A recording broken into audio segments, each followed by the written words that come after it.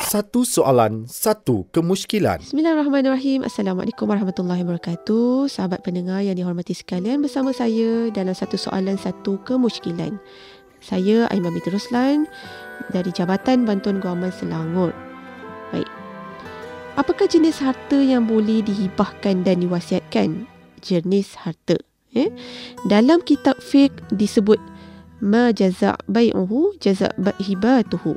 Maka barang atau harta yang hendak dihibahkan itu perlu memenuhi syarat-syarat berikut. Pertama, ia hendaklah barang atau harta yang halal. Dengan kata lain, halalan thayyiban. Kedua, ia hendaklah sejenis barang atau harta yang mempunyai nilai di sisi syarak. Yang tiada nilai di sisi syarak tidak dibolehkan, sahabat pendengar. Ketiga, barang atau harta itu adalah milik pemberi hibah. Tidak boleh digunakan ataupun barang milik orang lain. Keempat, ia boleh diserah milikkan. Yang kelima, ia benar-benar wujud semasa dihibahkan.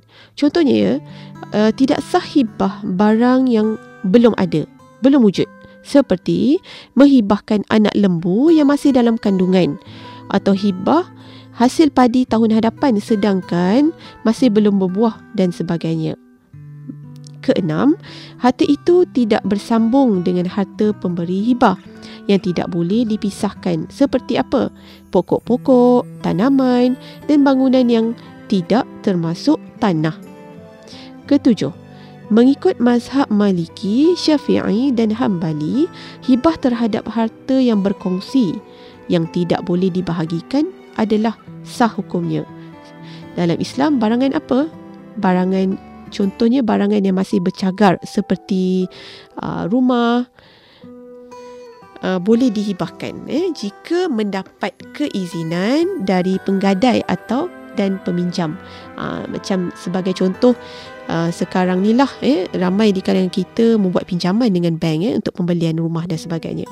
Maka ia boleh dihibahkan jika mendapat keizinan dari penggadai atau peminjam. Kita tengok pada kontrak perjanjian yang pembelian rumah tersebut.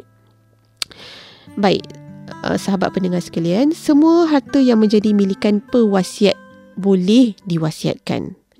Harta juga terbahagi kepada dua jenis, iaitu harta ta'alih dan harta alih. Apa itu harta ta'alih? Harta ta'alih seperti tanah, rumah, sawah bangunan atau semua yang melekat pada tanah.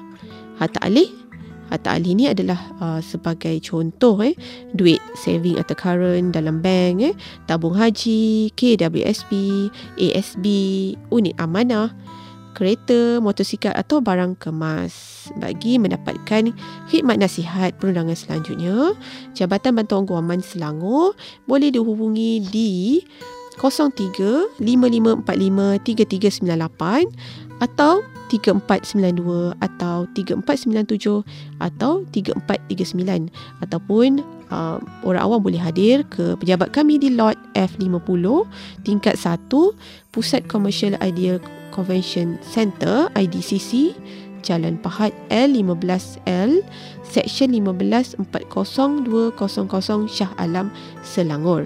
Selain menghubungi cawangan JBG untuk mendapatkan maklumat, orang awam juga boleh mengakses atau melayari portal rasmi JBG di www.jbg.gov.my untuk mendapatkan informasi yang berkaitan. Sekian dari saya. Assalamualaikum. Satu soalan, satu kemusykilan. Hanya di Selangor FM 100.9. Pilihan tepat.